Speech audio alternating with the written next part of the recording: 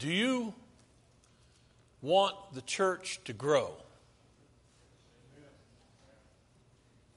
That's kind of an odd question, isn't it? I believe I know the answer to that.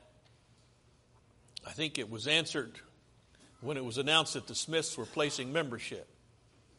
The amens, the applause, the affirmation. Yes, we're glad to have them on board, just as we're glad to have anybody on board. The church grew in the first century, and I believe the church is growing now. But that text that Jace just read for us, I think, encompasses exactly how this happens, at least the primary way. And if you go back to it and look at it with me, I want to draw your attention to what the angel tells them. In verse 20, go, stand, speak to the people the whole message of this life. The whole message of this life. What was that angel saying when he said that? What is the whole message of this life? Well, you know what it is. It's what these guys have already been preaching.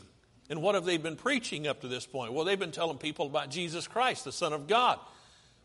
How he was put to death, buried, and then rose on the third day. That was the message. And when you read through Acts, that's really the only message they ever preach over and over and over again. And so when you read through Acts and you see this message being preached, you know, that's the message of this whole life.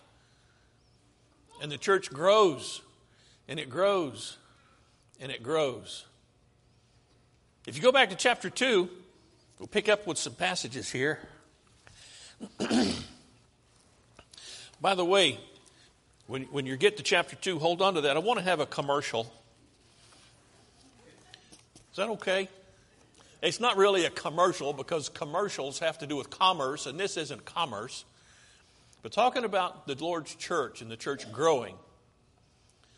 We got a card this week from a congregation of the Lord's people in Owatonna, Minnesota.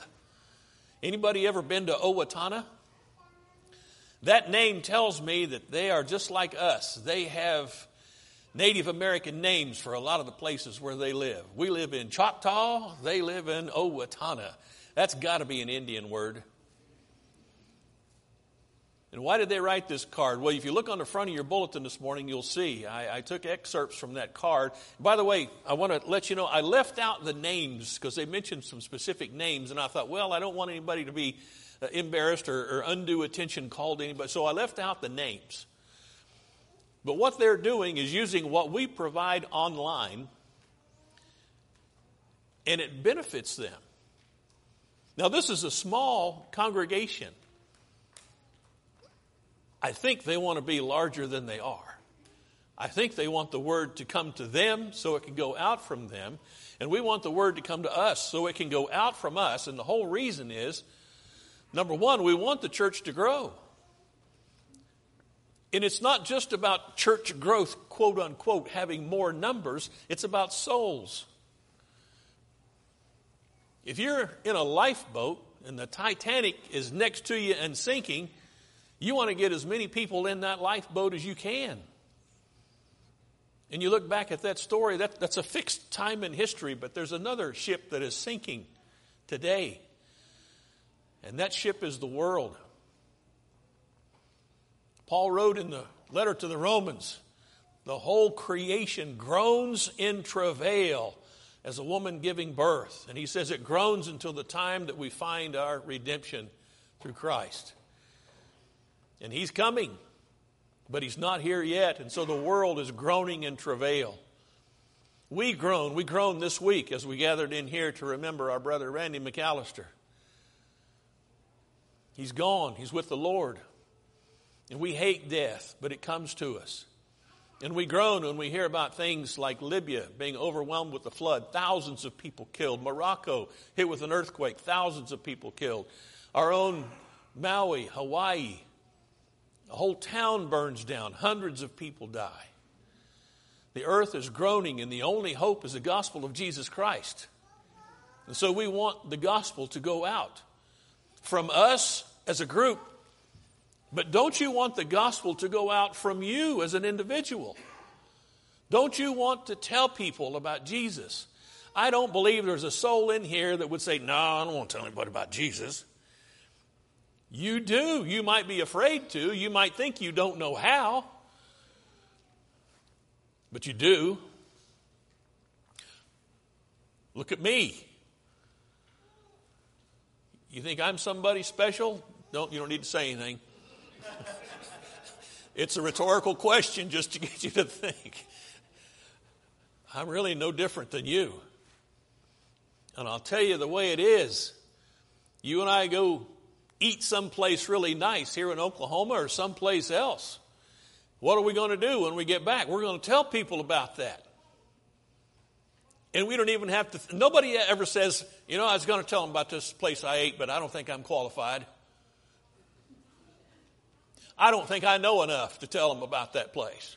I don't know who owns it. I don't know when it was established. I don't know how much money they take in per year. I don't think I know enough to tell them about that place I ate. No, nobody thinks like that. If they did, you'd say, well, they're just kind of dumb. But we tell ourselves that we can't tell other people about Jesus. But we can. And they did. And I know there were some things that were different in the first century in the second chapter of Acts. And we'll talk about some of that. But really things are no different then than they are now in some ways. We'll talk about that too. But if you look at chapter 2, Peter preaches. By the way, have you ever looked at the length of that sermon that he preaches? It's not very long at all. Don't get any ideas. But it's not very long. The whole thing that he really wants them to hear is about the death, burial, and resurrection of Jesus Christ. And when they hear that, they respond. And it says, 3,000 obeyed the gospel that day. Verse 41, so then those who received his word were baptized. This is Acts chapter 2 and verse 41. And that day there were added about 3,000 souls. 3,000 souls. And you and I read that. What kind of a number do we think that is? Whoa! Wouldn't it be great if the next time we meet here for worship, 3,000 people showed up from Choctaw? Man, we've heard that you all preach the gospel and we want to hear it. We would be driving our cars out in the back fields and parking them so people would have room to come and park up front. We'd be scooting down to we'd be standing along the walls so our visitors could have nice, comfy pews to sit in. We'd make every accommodation we could so the people could get in here to hear the gospel. But what we need to do is make every effort to get the gospel out there. Because they won't come in here unless we take it out there. And it's not about being in here, is it? It's about being in the kingdom. And that's what Peter was preaching. When Jesus came, he preached the gospel of the kingdom. And his life, his death, his burial, his resurrection, that is the gospel of the kingdom. The focal point of it. And that's what Peter preached here on Acts chapter 2. And that's why 3,000 obeyed. And 3,000 really, when you think about it, of the people that must have been there for the Feast of Pentecost, probably not a very big number. Does God need big numbers? He doesn't need big numbers. He started everything with 2 people. And then he restarted everything. It's like when your computer crashes. You got to do a restart. He started everything over with 8 people. And when he finally was going to bring his people into the promised land, how many people who left Egypt? Didn't John do a good job this morning talking to us about the Passover? Wait a minute. Didn't John do a good job this morning talking to us about the Passover? I must have put you to sleep and you just weren't ready for a question. But all those people who left Egypt after the Passover, the original Passover, how many of them actually made it to the promised land? Just 2. Just 2. God isn't looking for numbers. He's looking for faithfulness. And what he wants to know about you and me is, will we be faithful to him? Will we be faithful in our lives? Will we be faithful in carrying the message of the gospel of his son into this world to people who are lost and in need of salvation? That's what he wants to know. And when you read through Acts, this is what they did. They took the message of salvation into the world, and we see the church growing. It's not just there in verse 41. Look down at verse 47. Talking about the church, Acts chapter 2, verse 47. Praising God and having favor with all the people, and the Lord was adding to their number day by day those who were being saved. Now, what were the apostles and the new Christians doing? They were talking about Jesus. And who was adding to their number? That's right. The Lord was. The Lord was adding to their number. And you go a little farther. You go to chapter 4. This is what we read in Acts 4. As they were speaking to the people, the priests and the captain of the temple guard and the Sadducees came up to them, being greatly disturbed that they were teaching the people and proclaiming in Jesus the resurrection from the dead. And they laid hands on them and put them in jail until the next day, for it was already evening. But many of those who had heard the message believed, and the number of the men came to be about 5,000. Now, if you might have thought 3,000 was a good number, well, here's 5,000. How about that? You ever been in a congregation of 5,000 people? What a wonder that would be. Sometimes I hear people say, oh, I like small congregations. I think I know what they mean by that, but I don't think they know what they're saying. Could you imagine? You're in a lifeboat next to that Titanic, and you say, well, you know, I don't really like a crowded lifeboat. Are you kidding me? I think I know what people mean. They want some intimacy, and that's what you normally find in a small congregation. Hooray for intimacy. Make a small congregation out of the big congregation. Find some friends and some people you really have a relationship with, and develop those relationships and find that intimacy there. But don't ever limit congregation size by what you like. I think a congregation should be limited to what God likes. And I believe he said somewhere he loved the whole world enough to send his son. And there's a world out there waiting to hear. But you read this here. The number of those who heard the message believed. They believed, and the number grew to 5,000 because they were hearing the message. It's a repeat. And then if you look down in chapter 5, verse 12, says, at the hands of the apostles, many signs and wonders were taking place among the people, and they were all with one accord in Solomon's portico. By the way, that's part of the temple. But none of the rest dared to associate with them, however. The people held them in high esteem. And all the more believers in the Lord, multitudes of men and women were constantly added to their number. Multitudes constantly added to them. What were they doing? Well, in this case, they were ministering. They're preaching the gospel. They're ministering as Jesus would have them to minister. And the church is growing. Multitudes of people. And you know and I know that's what we need to be about. We need to be about preaching the gospel in here, but out there as well. You and me as individuals, on the street, so to speak, talking about Jesus. In the home, so to speak, talking about Jesus. Well, not so to speak, literally in the home. At work, when you have an opportunity. Don't cheat your employer in any way, shape, or form, but talk to people where you can about Jesus, wherever that is. At school, wherever it might be, in the bleachers, wherever you find yourself, standing in line at Walmart. That's a great thing about Oklahoma. You can talk to people at Walmart, and they don't think you're crazy. Because they might start talking to you first. That's just the way we are here in Oklahoma. Isn't that a great way to be? What a fantastic opportunity to share the gospel. What if we lived in a place where the culture was, well, you don't talk to me because you don't know me, and until we've been formally introduced, you can't say anything to me. But here you can walk right up to somebody and say, hey, where do you worship the Lord? You could do it. That's what they did. They talked about the Lord, and the church was always growing.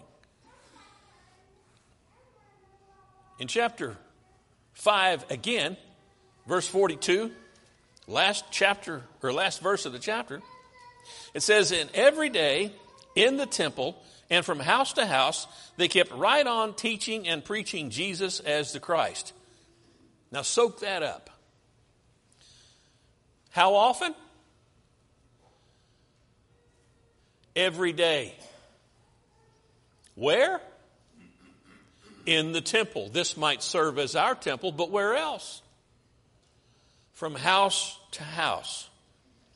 They kept right on what? Teaching. And they kept right on preaching.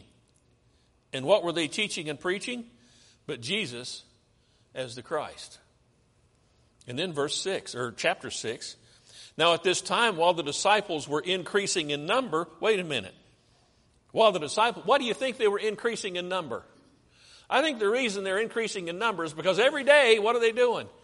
They're in the temple talking about Jesus. From house to house, they're talking about Jesus. That's the way it was then. And the church grew. The church grew. And we want the church to grow here, do we not? I know we do. You don't have to say amen. I know you do. Some things, I told you we'd talk about some things that were different. I got a list of some things they had. This is not an exhaustive list, but it's some situations they had, some good, some not so good. But they had some things. These folks had their Jewish heritage. They had been brought up to know the Lord. Because really, at first we're talking about all Jewish people. There weren't any Gentiles in the church. They had their Jewish heritage. They knew the prophets and the Word of God. They were living in the day of Jesus. He had just been crucified in Jerusalem. They knew these things. They had the Word, the prophets, the law. They had the covenant. They were multilingual and multicultural. Did you notice if you're in your prior reading of chapter 2, there were about 15 nations represented, and all those people who'd come to Jerusalem, Jewish people, but they came to Jerusalem, and they're saying, we are hearing these men speak through the Holy Spirit in our native languages. 15 different native languages, 15 different cultures. They had that. They had the apostles. Wow, wouldn't that be cool to have the apostles? They had miracles and signs and wonders done by the apostles, and the apostles would lay hands on some, and those people would be able to do miracles and wonders and signs. But they also had a world steeped in idolatry. We think we don't we? But we do. Just a different kind of idols. They had persecution. Chapter 6, what happens? Well, they call Stephen on the carpet. Why? What's he doing? Well, he's preaching about Jesus. They call him on the carpet. Well, really, I don't know if they had any carpet or not, but you know what I mean when I say that. And they wound up stoning him to death. By the way, what happened after they stoned stoned Stephen to death? The church grew. We'll read about that in a minute. What they didn't have. Think about this. They did not have a written New Testament.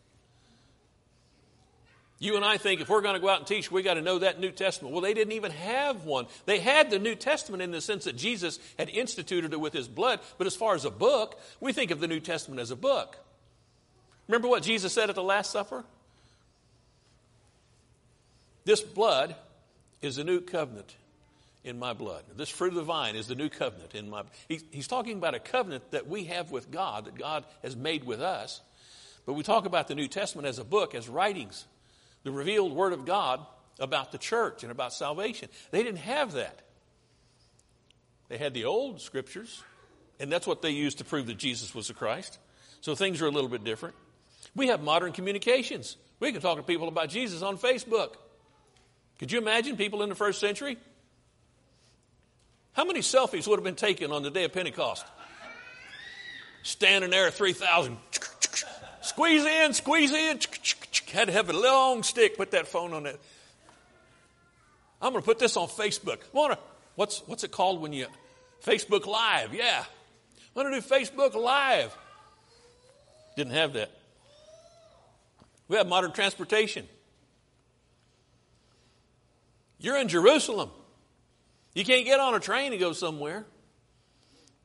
By the way, Capernaum, we talked about this a few weeks ago. Capernaum was about 80 miles from Jerusalem, and When Jesus rose from the dead and Peter didn't know what to think about all that, you remember what he said? He said, I'm going fishing. Well, he had to walk 80 miles to get back to home to go fishing. No train, no taxi. One thing they did not have that we have today is the confusion of denominationalism. Wouldn't it be great to go back in the first century and not have to deal with denominationalism? And I don't mean an ugly word against people who are in denominations, but I'm talking about the ugliness of the confusion that denominationalism causes. People have questions about the church. Well, what about this? Why do you guys do this? Because I don't see other people doing this. And why do you have that other people don't have? And y'all do the Lord's Supper every week? Y'all can't afford a piano? Just all these questions that people have. Do y'all have any women pastors? All the questions that come from denominations, they didn't have that. But the way it was then is the way it is now. You plant the word, and the Lord gives the increase. We'll close this lesson from 1 Corinthians chapter 3. This is where Paul is writing to the church in Corinth, which, by the way, was established simply by him going there and preaching the gospel. And it was a pagan Roman place. But he preached, people responded, and the church was established. And in every wedding, you'll hear a portion of 1 Corinthians 13 about love. But here's what Paul writes to the church in 1 Corinthians chapter 3. Verse 5. What then is Apollos? And what is Paul? Servants through whom you believed, even as the Lord gave opportunity to each one. I planted, Apollos watered, but God was causing the growth. So then neither the one who plants nor the one who waters anything, but God who causes the growth. God causes the growth. But here's the thing. I believe I've said this before in a different way, but I'll say it this morning this way. Not even God can cause the growth where the seed is not planted. He can do it if the seed is planted, but we've got to plant the seed. I think we're doing as fine a job as any congregation is doing by planting the seed online, by getting it out electronically. But I want to challenge myself as much as I challenge you to plant more seed on an individual basis. Talk to people you know about the gospel of Jesus Christ. You're going to get a lot of rejection. You'll get a lot of people who won't care. You get a lot of people who won't respond in a positive way. But if you keep planting the seed, eventually God will be able to give an increase somewhere. And think about what that will be like. That somewhere down the road, somebody comes to Jesus Christ and their soul is saved because you talk to them about the Lord. It's a great feeling. And that's where you and I are. And that's our opportunity. And that's the end of this lesson. This is today's lesson. What will tomorrow's lesson hold? You have an opportunity to respond this morning to this gospel we've been talking about. If you're outside of Christ, we want to see that. We want to pray for you. We want to help you understand anything you don't understand. You've got questions for us. We want to provide some answers. And we're going to stand and sing a song of encouragement and invitation. So to anybody who might want to respond to that invitation this morning. So let's stand and sing together.